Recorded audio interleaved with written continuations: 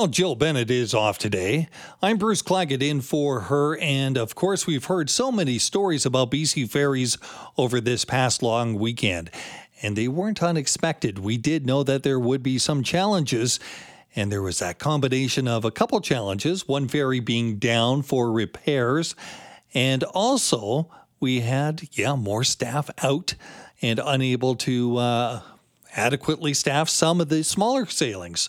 So it really is a challenge, and it is expected to continue to be that way for those long weekends and peak period times over the course of the summer. That directly from the CEO of BC Ferries. So, are there alternatives for people that need to get between Vancouver Island and the mainland, or the Gulf Islands and the mainland, or the Gulf Islands and Vancouver Island? Are there alternatives for people that need to travel that don't want to take BC ferries, that can do it without loading up a car? One of the things that comes to mind for me is often taking a float plane, Harbour Air maybe, and skipping some of the BC ferries hassle. But do they have similar problems during the peak periods? Well, to answer that, we bring in Kyle Gray. He is a business development specialist with Harbour Air. Kyle, thanks so much for joining us. Thank you for having me. Kyle, got to ask, how was the past weekend for you at Harbour Air? You know what, Bruce, it was a fantastic weekend for us. As most weekends, especially sunny weekends, we are very busy. This weekend specifically, there wasn't anything, there was no necessarily surge in capacity for our aircrafts and routes, but, we continue to be busy, and this summer weather brings out so many tourists, and we love to be that connection and option for people trying to get to the island or Sunshine Coast or up to Whistler or down to Seattle that much faster. When you think of taking a float plane or possibly a helicopter with Helijet or something, I think, well, that's expensive and that's only for the business class. Do you get tourists that actually use Harbour Air at all? Absolutely. Yeah, absolutely. And, business class isn't necessarily something that all of our travelers take advantage of. We have a lot of great low fares at the moment that our travelers are taking advantage of. Our lowest fare right now is $79, and that's a one-way trip to downtown Vancouver and Cole Harbour to downtown Nanaimo. So we're strongly urging passengers to take advantage of these low fares while they can, especially in preparation for upcoming long weekends like the August long weekend or Labor Day long weekend. Get a lot of people that are a little bit afraid of traveling on a float plane. Harbour Air, by the way, can be a little bit bumpy, and it flies kind of low to the water. At least if you look out the window, it's a different sort of travel experience. What do you say to those people? Do you think that there is a group that just simply won't travel by plane or float plane? To me personally, when people ask me if they're a little hesitant, I said, take one of our short tours for 20 minutes, see what you think, and 9 times out of 10 or even 99% of the time, people want to go back. They just said, maybe I'm a little bit claustrophobic in smaller planes, but as far as the bumps and that type of thing, they're beautiful aircrafts, and the experience is unlike no other. Kyle, we've heard so many challenges, I think is the best way to describe it over at BC Ferries. Are you noticing any difference in business at Harbour Air, maybe picking up slack, or customers you never had before that are a little hesitant now with BC Ferries? That's an interesting question, and unless we explicitly ask passengers, we don't know. It's hard for us to kind of gauge whether or not people are coming from a BC Ferries terminal trying to get to the island faster. It's hard to gauge on the weekends because things are so busy for us as they already are. So to comment on whether that there's a surge in BC Ferries customers coming to us now, that's something that we can't really qualify. Do you add more planes on peak travel time, or is it about the same all the way through? Every weekend is a weekend. People booking far enough in advance and, taking advantage of those low rates for us, we do have an opportunity to look at the weekend ahead and see if there's any opportunities to add capacity. And should a weekends be extremely busy for us, yes, we can add extra aircrafts depending on certain routes if we can tell far enough in advance that it's going to be a busy route for us. People basically have to take a look at the weather when they're traveling on BC Ferries because there are cancellations when the high winds come in. You get that too with Harbour Air, but what other weather things cancel flights? Smoke can be a challenge.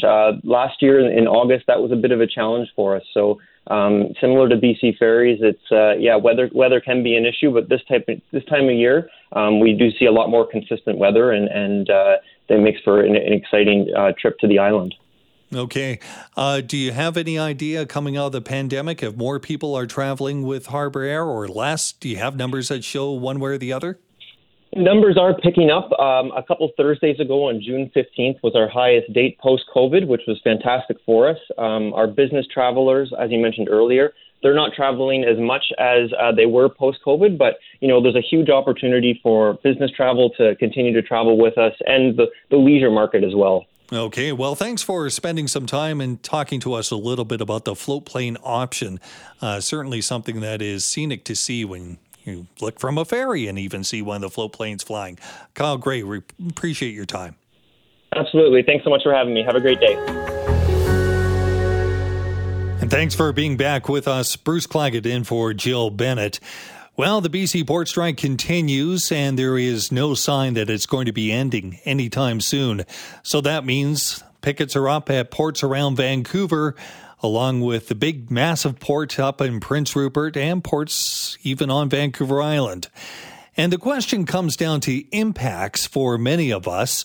And for consumers, we might start to see a return to some of the supply chain challenges that we're all too terribly familiar with, because there is an impact when it comes to agri-food and some of the things that we produce or consume right here in British Columbia. To talk a little bit more about that, we bring in Sylvain Charlebois, Director of the Agri-Food Analytics Lab at Dalhousie. Thanks so much for joining us, Sylvain. My pleasure. So people may not be aware that there is a lot of food that goes right through the BC port. What are we looking at right now in terms of challenges, and how could it get a whole lot worse? Well, from an agri-food perspective, just the Port of Vancouver will handle about 20 million metric tons of grains and over 12 million metric tons of fertilizers every single year. That's just one port. So as you can imagine, a lot of people, not only in BC, but across the prairies, are a little nervous. Obviously, it's happening in July, so it's not as critical as, say, March or February, or even during harvest in the fall. But still, it's making everyone nervous across the supply chain, just because now they may start looking for alternatives. And there are alternatives. The thing about these labor disputes is that the more we see them, the more it compels the supply chain to look for alternatives and become comfortable with those alternatives moving forward. Reinvent the routes. I guess that's what we're talking about when we seek out alternatives, I guess.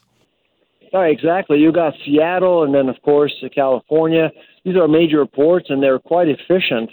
And the U.S. is an efficient country when it comes to logistics. So it's really tempting for companies to just go elsewhere instead of just relying on Canadian-based routes. We saw that last year with Montreal. The Montreal strike lasted, I think, about 7 days. And that was enough to really annoy companies. It didn't disrupt the economy. It didn't have an impact on inflation either. But still, when you go to the U.S., Canada has a terrible reputation because of some of these labor disputes. And that's why more and more companies are really looking for different ways to move products around. You know, it's interesting at the height of, I don't know if there's a wheat season, but in the wintertime especially, I can notice right in Langley being stopped for a train and seeing so many grain cars after grain cars after grain cars coming in from what would be the prairies right to our ports. It's a lot. It's huge. Can we not simply just turn that around and have them go out of, well, I guess they couldn't go out of the East Coast because that would be too long a route by sea, but they certainly can go down south, can't they? Well, the volume is more modest this time of year, and the dispute is only a few days old. So right now, I think everyone is in a wait and see mode while shopping around for different options. Like grain handlers will look for different routes. They may not commit to different routes yet, but if the strike lasts, then it can become a problem. I've always believed for many years that any jobs related to our food supply chain should be considered as an essential service. Because right now, you would see if this dispute lasts, you literally have hundreds of thousands of businesses that are held hostage as a result of this dispute. Well, it is a federal service, and of course we could see back-to-work legislation. That still is possible, essential or not. I imagine that could happen. And if we start to see some of the impacts of this, it will in fact happen. That's just a given. Is that your understanding? Well, I don't think we need to go there. That's the thing. Because right now, farmers, a lot of these companies are moving perishable products. Time is of essence, so they can't just wait. That's the thing about the agri-food supply chain. And that's why I've always believed that we need to protect this very precious thing we have, which is called the food supply chain. It is the backbone of our agri-food economy, and sometimes we forget about it because it's invisible. It's not real for most people, but it is real for farmers, real for processors, and everyone buying and selling stuff. Does this not end up being a bit of a boost when we have a challenge like this for some of the agri-tech around Canada, like vertical farming? Oh, absolutely. Yeah. First of all, we need to understand that we have an open economy. A lot of businesses in BC and elsewhere rely on trades to make a living. And so we do export quite a bit, and that's not going to change. But that's the biggest challenge with these labor disputes is our exports. So if you can't rely on that, that's a problem. And we're only 40 million people in this country, and the wealth that we have is due to the fact that we do sell a lot of our agri-food to the rest of the world. And I'm hoping that will continue, but our reputation is often damaged by some of these events. Okay, let's take it right to the other side and break it right down to the consumer level and talk about imports. When would we start to see any sort of impact when it comes to our fruits, vegetables, and other things that we import by ship? So we estimate about 16% of all the food that we consume actually comes from BC ports. That's a lot. It's a lot, and so I don't think that we're going to see any impact if the dispute lasts, say, less than a couple of weeks. Beyond that, all bets are off. I think a lot of people are concerned about inflation. I'm not sure it's going to have an impact on food inflation and food prices unless the dispute actually lasts for well over a month. And I'd be shocked if it does. I'd be shocked too. That's interesting to see, but you being surprised that it is not going to happen, at least inflation-wise, your prediction that we would see that about a month, that surprises me. Because I think that any excuse to start raising the price with any sort of suggestion of there being a supply chain problem, and you're going to start to see prices go up in certain key areas. What areas? You may actually see some empty shelves and some empty SKUs, of course, but it doesn't mean that prices will be impacted because there are several alternatives out there. In Montreal, like I said last year, the strike actually lasted 7 days. We saw zero impact on prices or availability. Fair enough. What shelves are going to be empty first? Well, think of what we actually import from Asia. So there's lots of processed foods.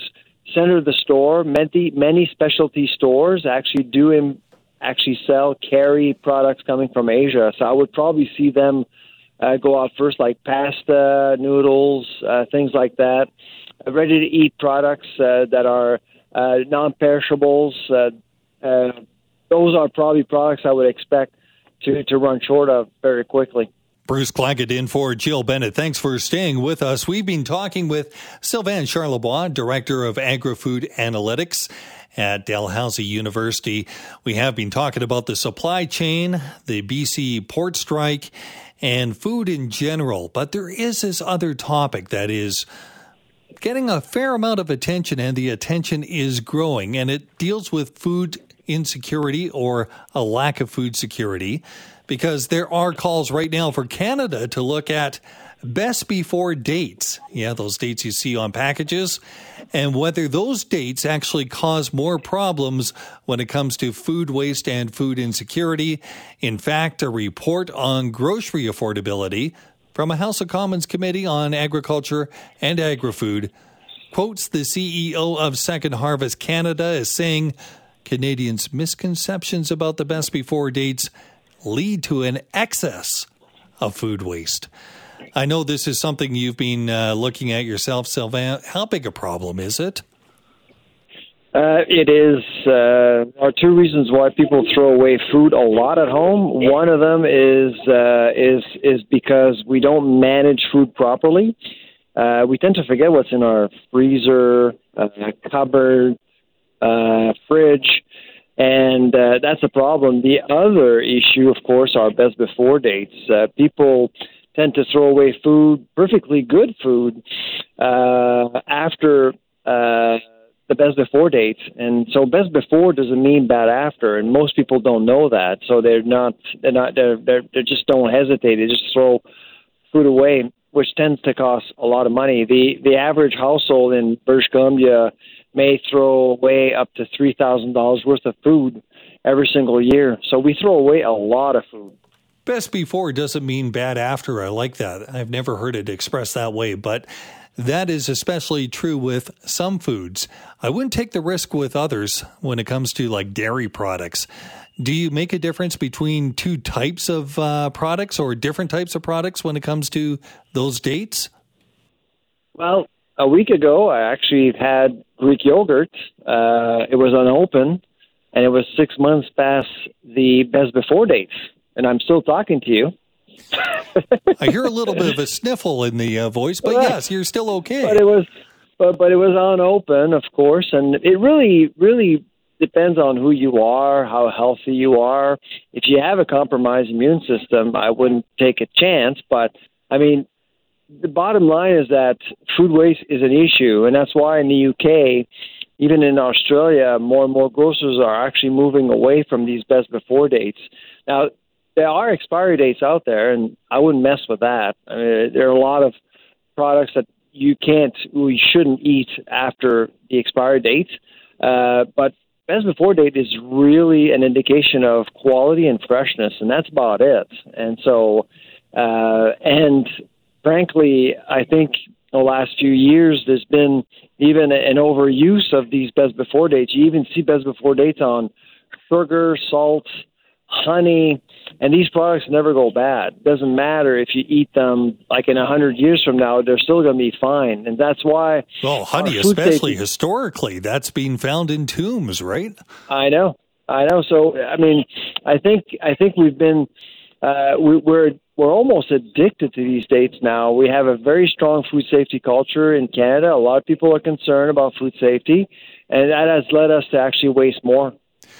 So who sets the regulations when it comes to food dates? Is that all federal? It is Health Canada, that's right. And so it is not the first time that the committee in Ottawa has actually recommended something like this. But there's little appetite for this in Canada, no pun. We surveyed Canadians about 6 months ago, and 27%, only 27% of Canadians would be willing to eliminate best before dates. And the other thing, of course, that you have to keep in mind is that we do benefit financially from these dates, because a lot of people, especially now, these days, are looking for those enjoy tonight deals.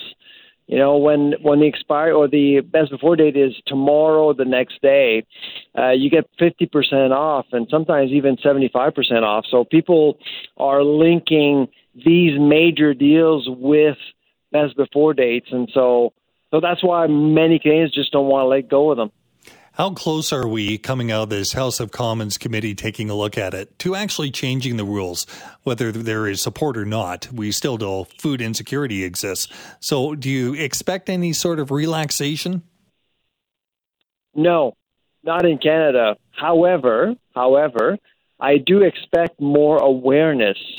For example, explaining on packages what the date actually means to people. So, meaning, for example, the best before doesn't mean bad after kind of slogan on packages. I do see the committee moving in that direction without eliminating the date or dates per se. Okay. Well, it'll be interesting to see. And of course, when it comes to food banks themselves, do they have to follow the federal best before dates, or can they accept expired food? Well, I'm on the board of Second Harvest myself, and I volunteered at food banks, and most of the stuff that food banks receive is frozen, and then of course there's more flexibility there. So best before dates aren't necessarily as important for food banks as long as products are frozen. So that's the key there, and products that are repurposed and rerouted towards food banks, typically they're all safe. And that's the bottom line, whether it's safe or not. Thanks so much for your time on this topic, and also going back to the port strike, talking to us a little bit about what we can expect and how worried we need to be. Sylvain, always a pleasure. Take care. Bye-bye. And it is Bruce Claggett in for Jill Bennett. What is the problem with kids? Well, that may be the question that's coming up more often if you live or visit certain popular areas around West Vancouver. In fact, the West Vancouver police are now urging parents to talk to their children. This after a big increase in youth-related violence in the Ambleside and Park Royal areas, two very popular areas, especially when it comes to summertime. There have been several bear spray incidents, 2 cases involving knives, 1 case involving a fake gun. When you hear of cases involving a fake gun and kids, you have to be especially worried, because many of these interventions or many of these cases involve police officers attending and seeing a gun, not even knowing the age of some of the kids. Now, among the cases, there have also been several drug and booze-related files. It's going to be something that they're watching very carefully to see if there is a problem.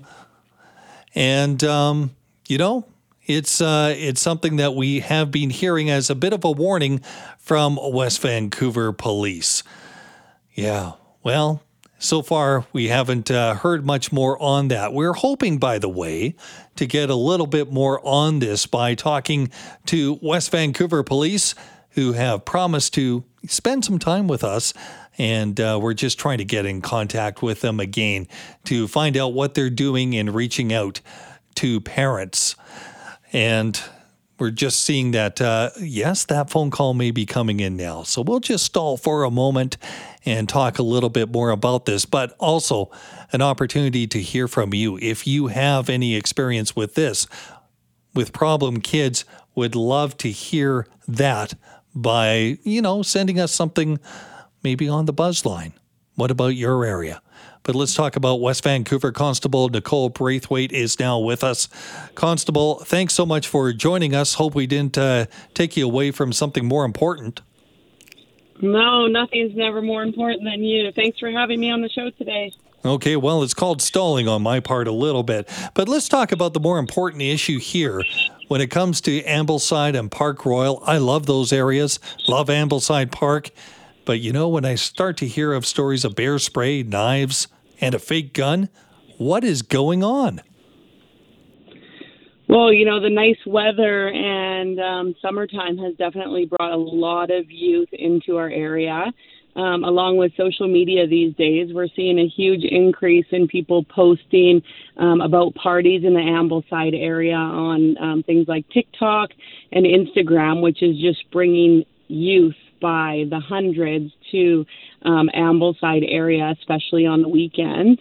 A lot of the youth are either from the North Shore, but they come as far as Burnaby, Surrey area to enjoy our beaches. You know, it reminds me of growing up in Tawasin. I'm from Delta, and, you know, we had a place in Tawasin called The Steps back in the 1970s and 80s. And this was a place going down to the beach by this big group of steps, and kids would go down there. Not myself, of course, but they would go down there and they would party, and often it led to some violence. And you heard of terrible stories coming out of that area, and the police had to be called in. But that was a time before social media, and it was also never involving weapons of any sort that I can remember. Are we seeing a real increase in weapons? How did this come about? We are seeing a real increase in youth carrying bear spray with them as means for protection.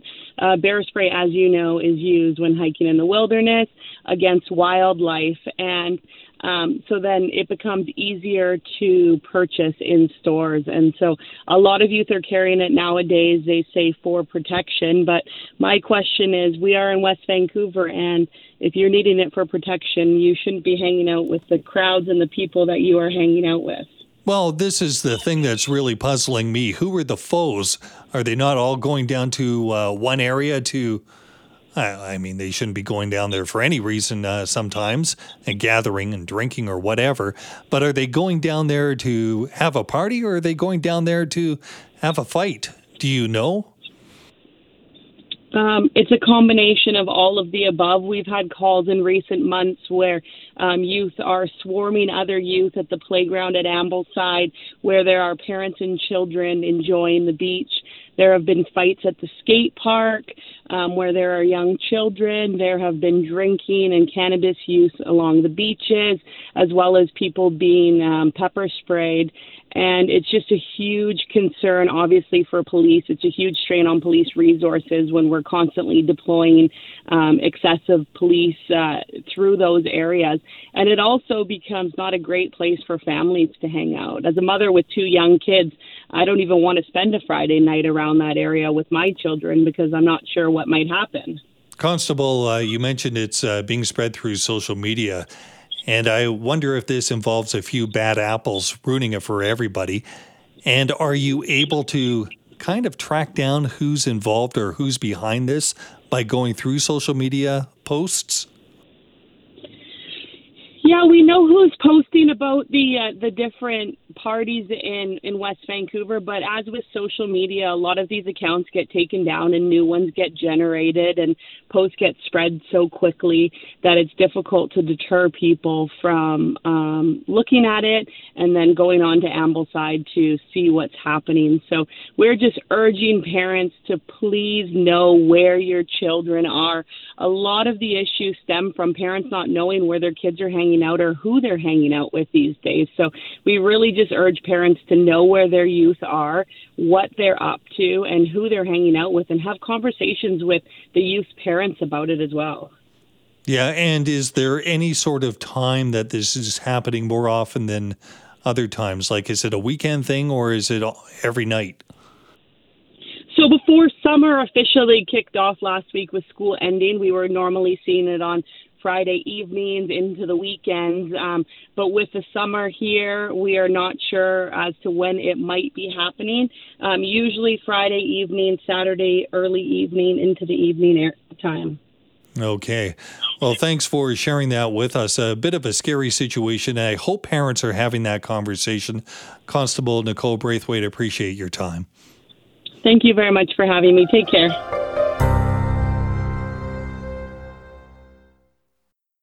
And it's Bruce Claggett in for Jill Bennett. Yes. Want to fly away or just take vacation because it is summertime? Maybe you don't have enough vacation days left or you want to save them somewhere else? Well, there's a new catchphrase that may apply to you. It's called hush travel. Yeah, keeping it quiet, hush travel. And it's especially true or available to some people who do remote work. What is hush travel? Well, it refers to when remote workers do not inform their bosses that they are going to a new destination, even a tropical island or some unknown tourist spot.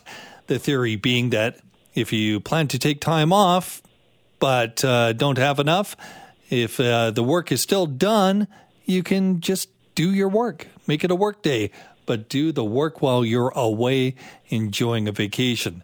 There's no need to tell your boss or colleagues. And, when it comes to a Zoom meeting, just turn the camera off. I guess that's part of the idea. Let's talk with Danielle Riddle of she's the CEO of Inspired Travel Group. I got to ask you, Danielle, have you heard about this being a growing trend, or is this just kind of available to a select few?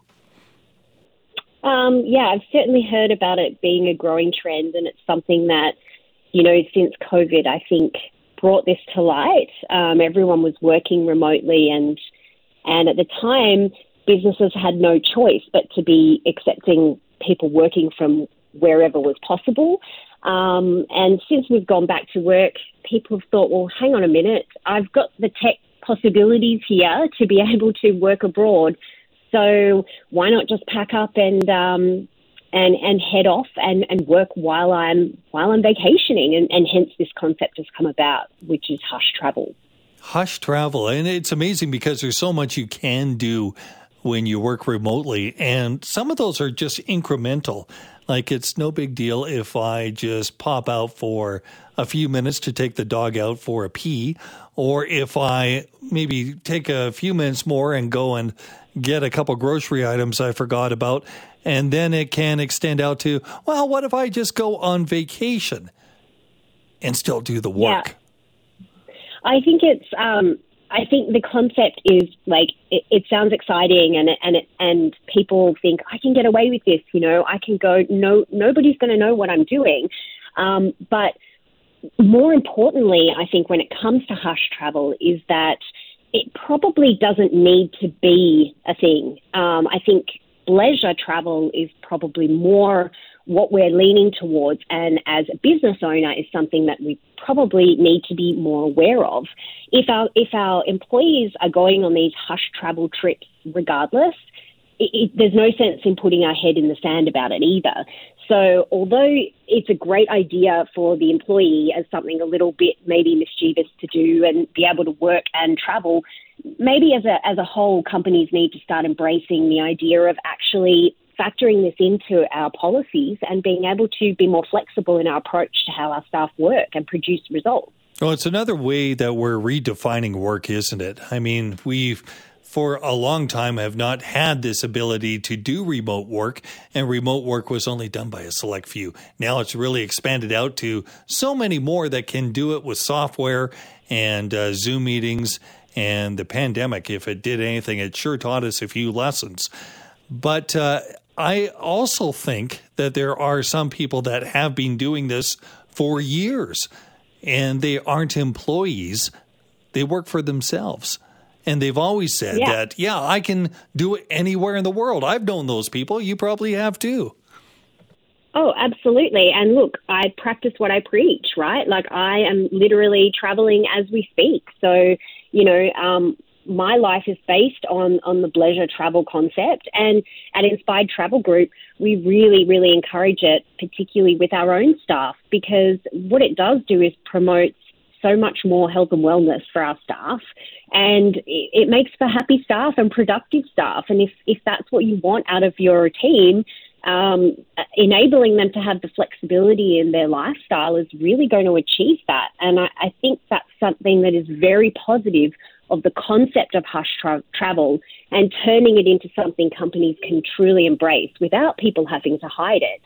I think the hush travel concept has, like I said, it's a great talking point, and it's kind of exciting, and employees think, oh, wow, this is something fun I can do to try and, get the best of both worlds.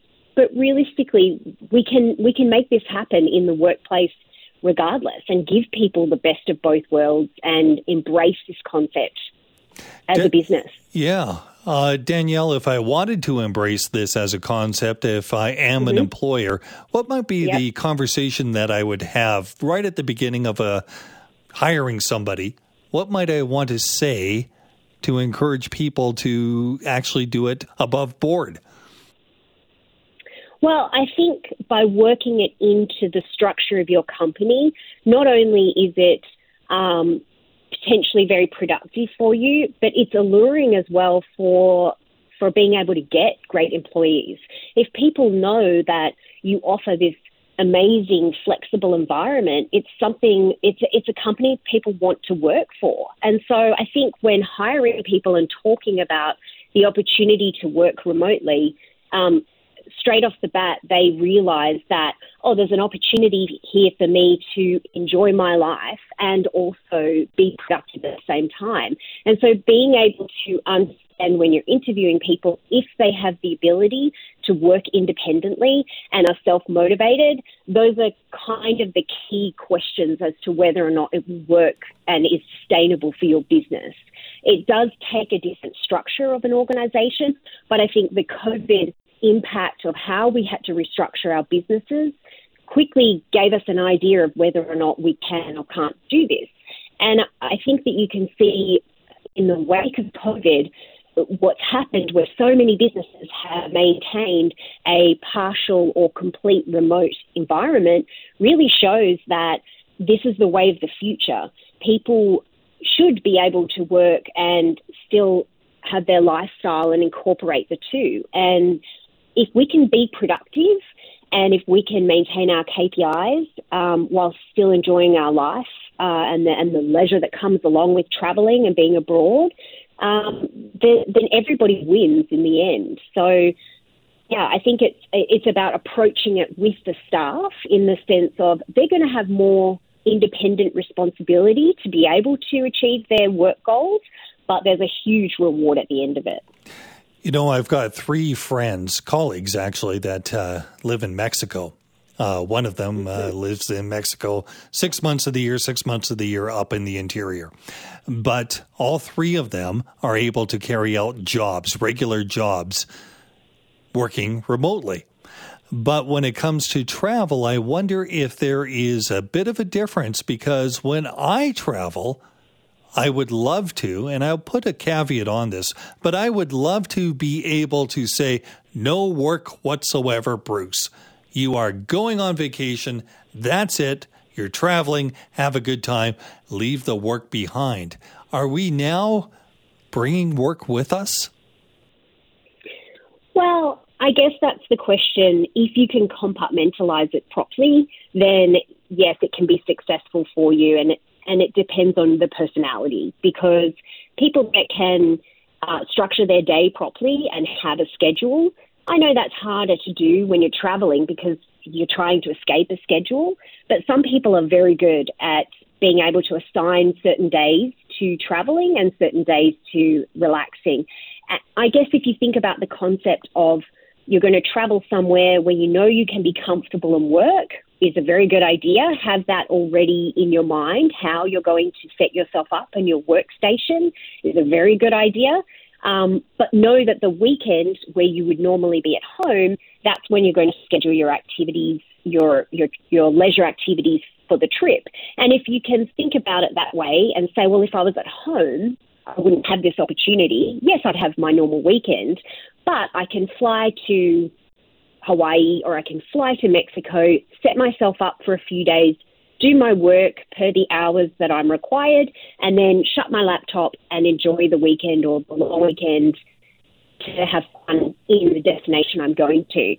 Because I think most people, when they do travel, as much as they don't want to have too much of a plan, we do tend to try and have a plan to maximize the experiences of where we're going. So if we just go blindly with no plan at all, it can be a little bit difficult. So once you know that you're working and you're traveling, you can really easily structure that and make the most of both, right? So again, I think it is a personality question whether or not people can do that. But speaking from experience myself, I'm quite strict with myself. I would work all the time if I could. It is my personality.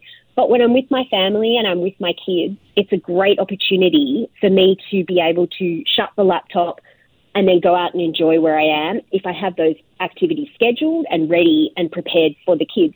And essentially it's the same as at home. I need to do that too. I need to switch off. And so I think once you get used to it, it does just become, we're creatures of habit. So we're very good at adapting, which is what COVID taught us. And I think that's why it's working so well post-COVID. You know, some of us who have worked in the news media for years or worked as reporters, journalists, news anchors, talk show hosts, when we go on vacation, if something breaks out, that's a news story, we make that phone call back to a newsroom or start to send pictures on social media and start to be involved because we just can't separate out from the big story. It's a different sort of thing for us when we travel. Now, I've been in that situation many a time before, and my wife says, yeah, she married the news. And some of that is this mindset for me. It's like part of who I am, and I don't mind it. I get excited by my work. I guess there are some people, now you work in the travel industry, with the Inspired Travel Group and being the CEO of your own company. When you travel, you're always working, aren't you? Well, that's right. I was about to say I totally empathize with you because when I'm traveling, as much as I'm enjoying it is a leisure activity. My work is my job. My work is travel. So essentially, yes, I'm always working when I'm traveling. But this comes back to, again, another facet of it is that I'm doing my passion. I do what I love. So for me, I absolutely love being and visiting properties. I'm always switched on. Yeah. I'm always checking out the facilities and the experiences. So for me, it's like my choice to be doing that, and I'm living what I love. So I think that's another key to it. Generally, if you're, like you say, you're married to the news, it makes sense. It's what you love and you're successful at it. So it makes sense that if you're away and you get an opportunity, you're going to jump on that because you love it. And I think that's how it is for me too. Traveling and working goes hand in hand. Obviously, we're talking about people who have completely different careers, yeah, but want to try and incorporate that travel into their working life. And if anything can help you to reduce stress, even if you are in a high-powered position, if you can reduce stress by having that break time, even in the evening, and having a nice dinner on a beach in Hawaii, I mean, imagine the difference of how rejuvenated you feel compared to always being obviously stuck in an office or doing that daily grind. Hey, thanks for being with us. Bruce Claggett in for Jill. We've been talking about hush travel, hiding it from your boss and still working remotely, but this time when you go on a vacation. Danielle Riddle has been our guest, CEO of Inspired Travel Group. Go ahead and take a couple calls. Peter in Surrey, what do you think of this? I think it's just ridiculous. I'm just sick of this society we're living in nowadays. Hush travel. Don't tell your boss you're going away. And then your guest says, well, maybe bosses should make travel part of the thing. And people go on holidays while they don't have the grind of the day and the stress. You know what life is? You go to work in the morning and come home at night. You work your ass off. I'm the boss. I'm 60. I'm the first in. I'm the last out. And you work. Part of life is a daily grind, teaching people about responsibility, the grind of the day, the grind of the morning, the grind of the night. This is just, we're raising a society of people to have no responsibility. And just imagine going to work while you're on holidays and maybe doing some work while you're lying on the beach. That's the stupidest thing I've ever heard in my life. Love it. No, I'll leave it there, Peter. And I definitely hear kind of the tension in your voice being a boss and thinking, what about the boss? He does all the work. She does all the work. And then these people just do that. Let's go to Vancouver. And Ken, what do you think? Well, wow, that was pretty passionate. Yeah, my name's Ken. I'm calling from Vancouver. My twist on this, and this is true, during COVID, my boss, he's a president and CEO, I won't name the company, but we found out that he was actually in Florida. He was working out of Florida we would have daily calls on Zoom, and they were always virtual. And, funny story, a pal of mine told me you can track people's locations through their emails. So lo and behold, he was working out of Florida. I thought it was shameful and not telling people. It's one thing to do it and be open about it. I've never done it myself. Ken? I've taken, like you, I've taken calls, but it was a shocker. I think you're getting right to the heart of the point, and it's being honest about it. And I think, Danielle, you mentioned that. We should get rid of the phrase hush travel and just be open about it. Thanks, everybody. By the way, wish we had more time. Did not get to your calls, Jackson and Jim. My apologies for that, because this is really an interesting one. I think we're going to hear so much more about it. And Danielle Riddle, CEO, appreciate your time. There's more here, isn't there? Yeah, look, I think that I do think that it shouldn't be hush travel, and this is what causes contention. A boss going away and being in Florida, if the staff don't know about it, of course, it's deceitful. Why would you do that? There's no reason to do that. They can lead by example, and I think that's what we need to be doing, and that's probably the point, is to be honest, and even the staff be honest and turn it into leisure travel and workations, and honest and that indeed. whole new concept will be embraced. Thank and you. Honestly, we can't avoid it.